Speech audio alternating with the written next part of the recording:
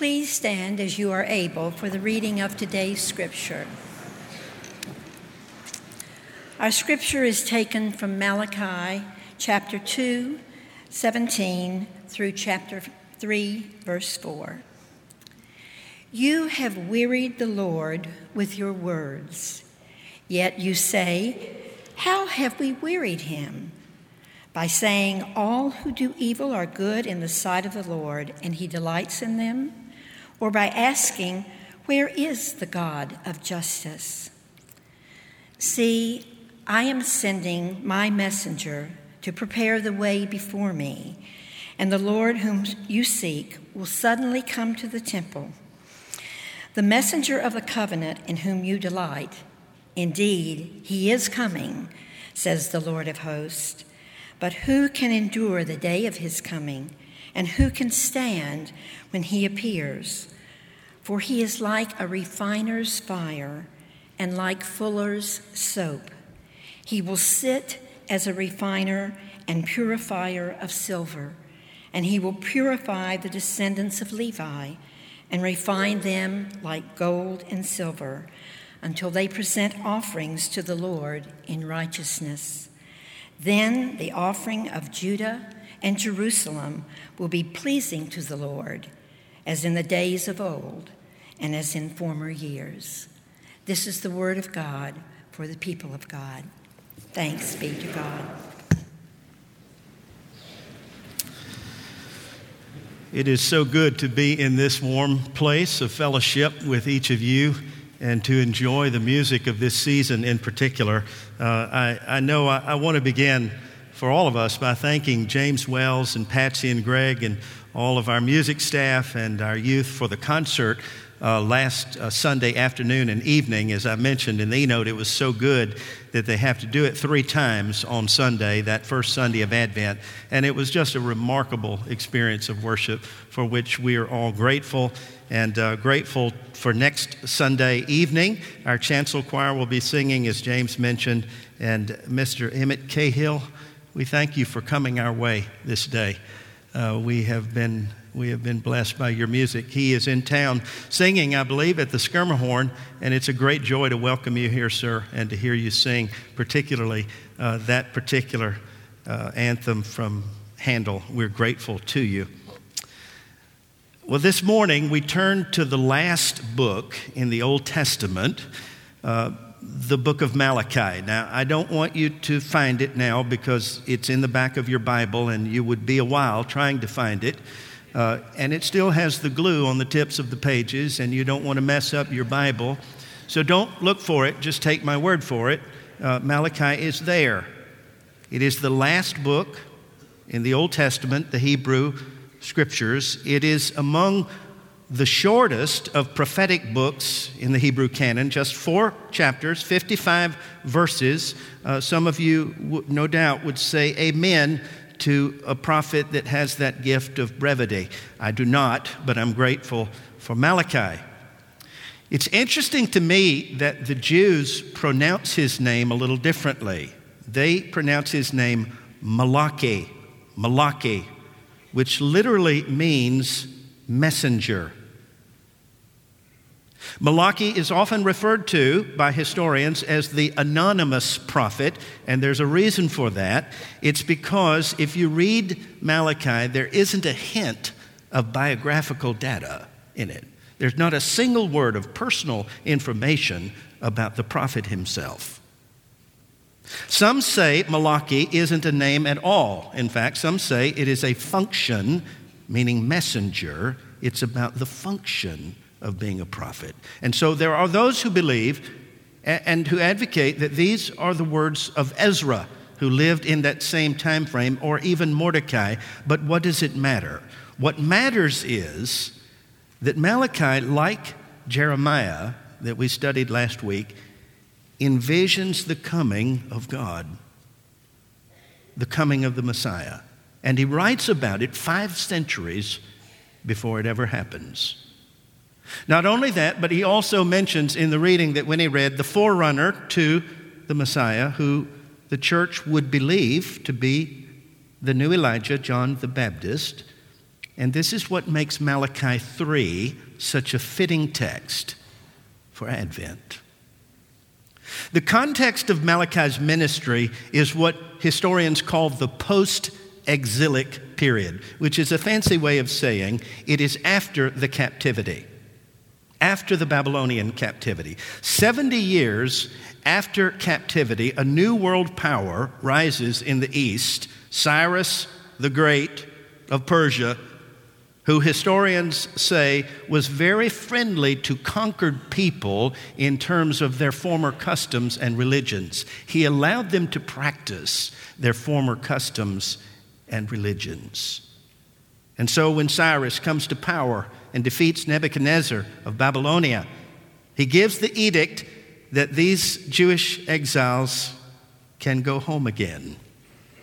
537 BCE, the first installment of Judeans is released, and they go home with permission from Cyrus to rebuild Jerusalem, to repopulate the holy city, to go back home, and to actually even reconstruct the temple. If you read the book of Nehemiah, you will know the exuberance, the jubilation, the initial mood, but it was not to last. It was not long after reconstruction that the people realized, sadly, that the holy city would never be the same. It was a shadow of its former self. Politically, they had no government, they had no independence. They were a vassal state of the Persian Empire. And as time passed, they would reestablish their book of worship, the ritual of the temple, and they would even reconstitute the priesthood, the clergy. But the morale of the people was waning. It would never be the same, they said. In fact, Malachi points the finger at the clergy during that time. He says the clergy became lax in their preaching and in their ministry. The temple was underfunded because of lack of interest. And even Jewish men were divorcing their wives and marrying outside their faith and committing idolatry. Not to mention the fact that the poor, the disenfranchised, the orphan, the widow, the foreigner was being neglected. In short, what's happening in Malachi's world is the initial zeal of rebuilding is turning into disappointment and disillusionment. It's interesting because this phase in history reminds me a little bit of what John Wesley said about Methodism. His concern about Methodism, he writes in 1786, 5 years before he died at the age of 88, he said these words: "I am not afraid that the people called Methodists should ever cease to exist, either in Europe or in America. But I am afraid lest they should only exist as a dead sect, having the form of religion without the power." That's the issue in Malachi. They have the form, they've lost the power. They know the music, they no longer can sing the words. They're going through the ecclesiastical motions, but their hearts are out in the parking lot. The whole piece, Malachi, is actually an argument. It's a fuss, it's a rip-it between the chosen people and God. In fact, if you read it closely, there are 22 questions in Malachi where the chosen ones are not only disputing their chosenness, they are now contesting God's love and justice. In fact, if you read between the lines, they are not just lamenting. That is something that God allows, this honest expression of tears and anguish. But what they're doing is beyond lamenting. The Jews have a word for it. They're kvetching. It's an old Yiddish word. It means they've now become cynical. They've become so nostalgic, they've become skeptical, and they're kvetching. In other words, synonym, they're griping, they're mumbling, they're murmuring at God. I don't know if you know it or not, but that is a part of our religious, our spiritual formation. We come by it honestly. It started in the wilderness after the Jews left slavery. And some of us still practice it regularly. And chapter 2, verse 17 begins, listen to this, by saying something really peculiar about God. God has become weary. I've never really thought of that, have you? That God gets tired? I think of Psalm 121, he that keeps Israel neither slumbers nor sleeps. But sometimes, according to Malachi, God gets weary. Now I want to ask you a personal question, and those of you who are parents, please don't raise your hand on this, but do you all ever get tired of parenting? Grandparenting? Children, do you ever get tired of your parents? Don't answer that. Christmas is 16 days away. I did a session for the men a few weeks ago on a Thursday about parenting adult children. Sherry and I have some experience. We have 2 adult children, love them to death. One of the guys asked me after my presentation, when do they get off the payroll? And I thought for a moment and I said, I'll let you know. So, sometimes there's a weariness, even among our closest ties. I used to hear my wife say that from time to time. When the children would act out, she would say something like this, "You make me weak." She said it to me last week, but mostly to the children. What she's saying is weary. What is it that makes you weary? Whenever I interview a new person, whenever we interview a new person from SPR for a staff position or a pastor's position, we always ask that question at the end. What is it that makes you weak? What is it that gets on your last nerve? What is it that makes you tired? In fact, before Casey Orr came on staff, I asked her that question. And you know what she said? It's none of your business. The point is, sometimes people make God weak. Malachi says it. I didn't say it. You have wearied the Lord with your words, he says. Yet you say, how have we wearied the Lord? And he responds, you have wearied God by saying, all who do evil are good in the sight of the Lord, and he actually delights in them. They're kvetching. They're questioning God's justice. And some are even questioning God's existence. When you think about it, you can understand really because the Jews had seen the Babylonians when they were living as refugees, and they seemed to be living high on the hog.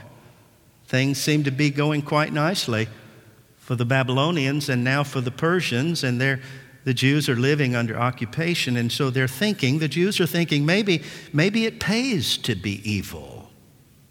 Or maybe this faith thing, maybe it doesn't really pay off in the end.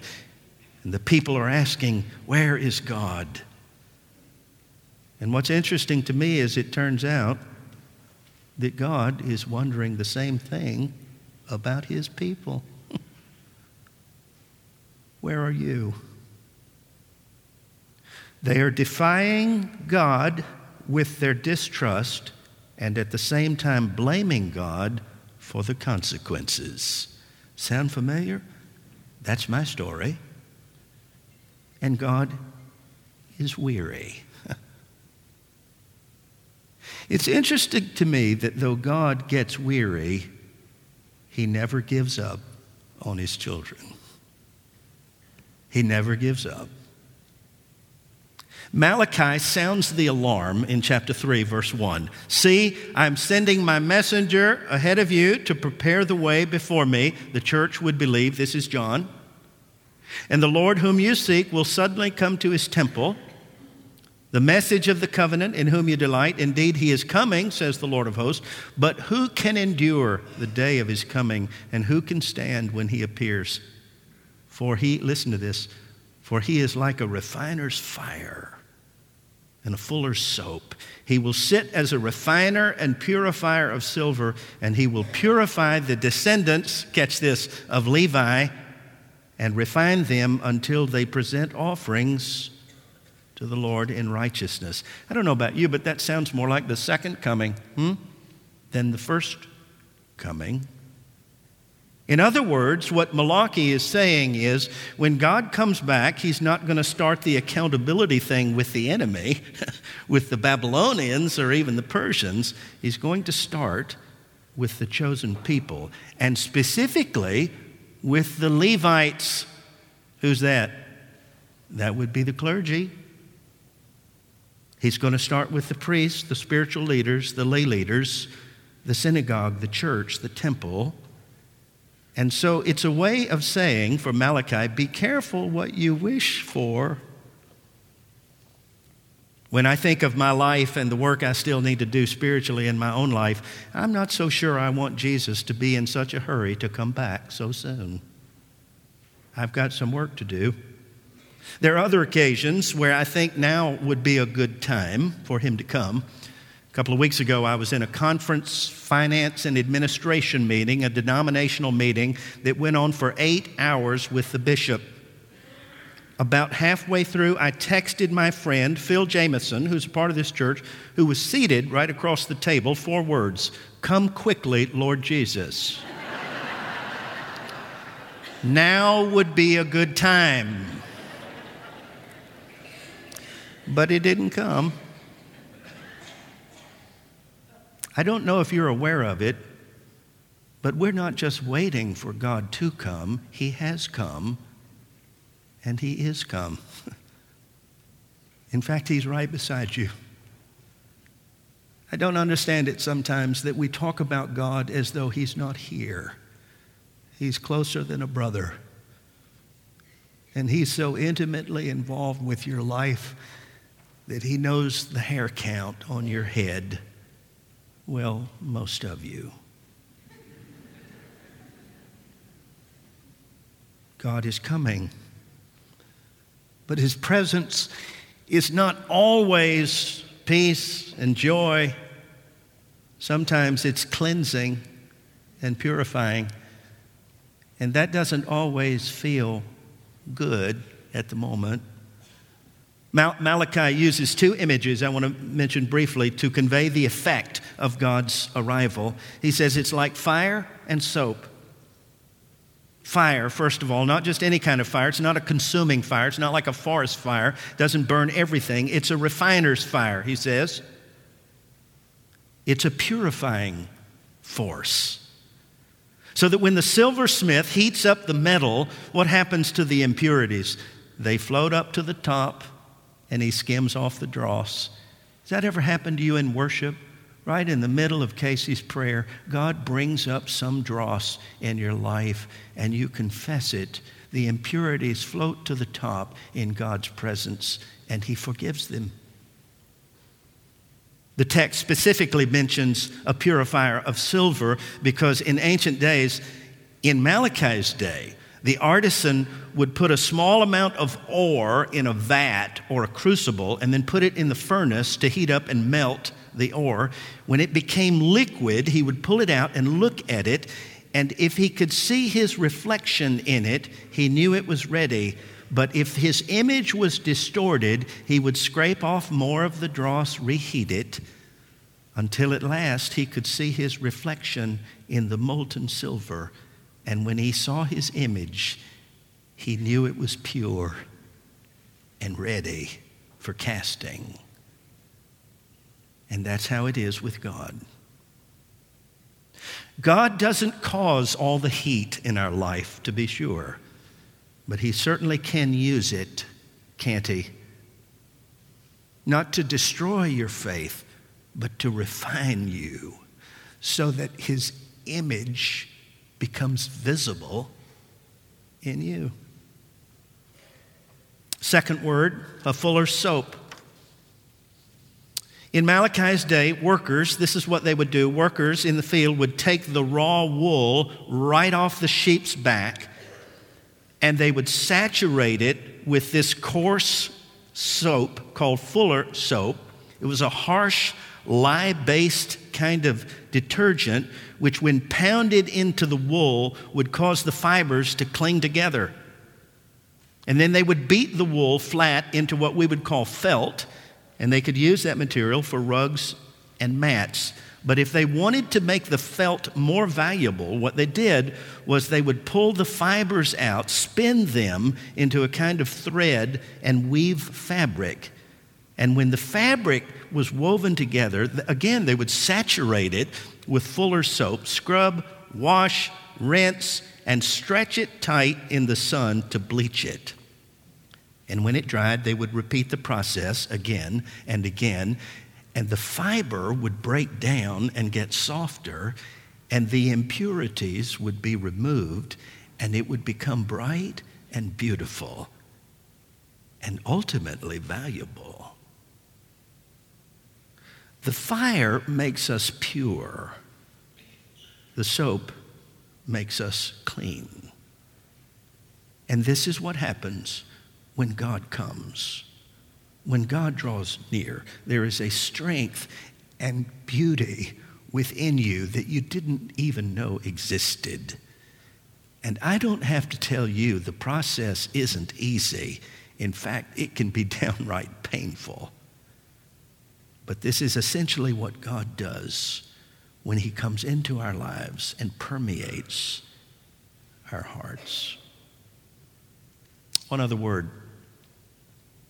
Did anybody see President George Herbert Walker Bush's funeral this week? Did you see that? It was one of those occasions where I was thankful that I was actually ill that day for a couple of days and had the chance to see that funeral.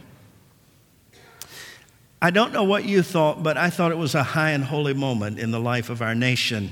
There was something about it that was meaningful to me to see all of our surviving presidents sitting on the same row.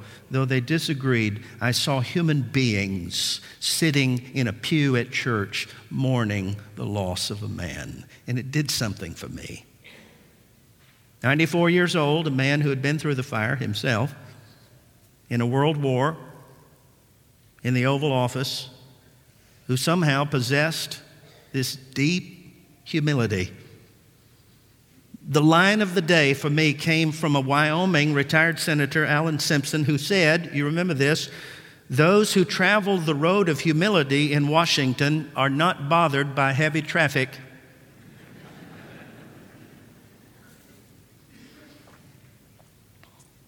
But you could see it.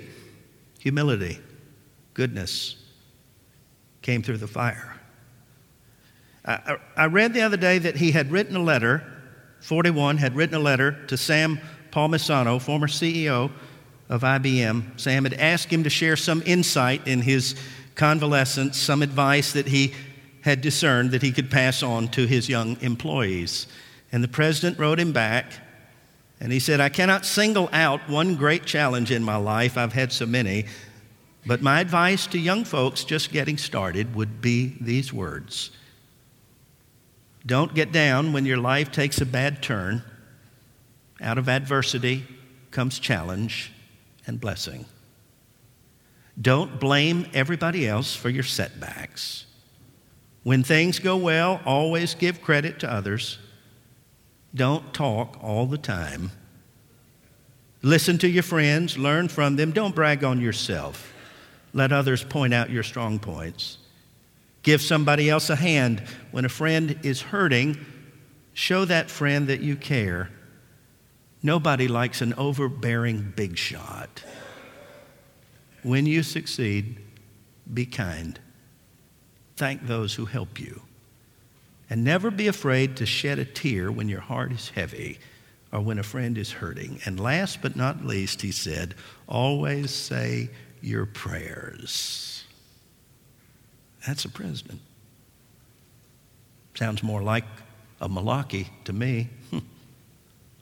A messenger who knows what it means to be refined like silver.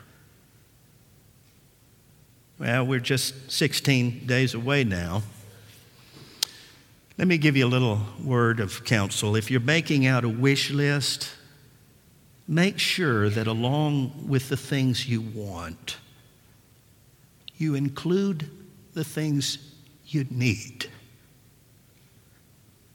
like fire and soap, so that you will be ready when he comes, and so that his image will be clearly visible in you as we make ready for his coming.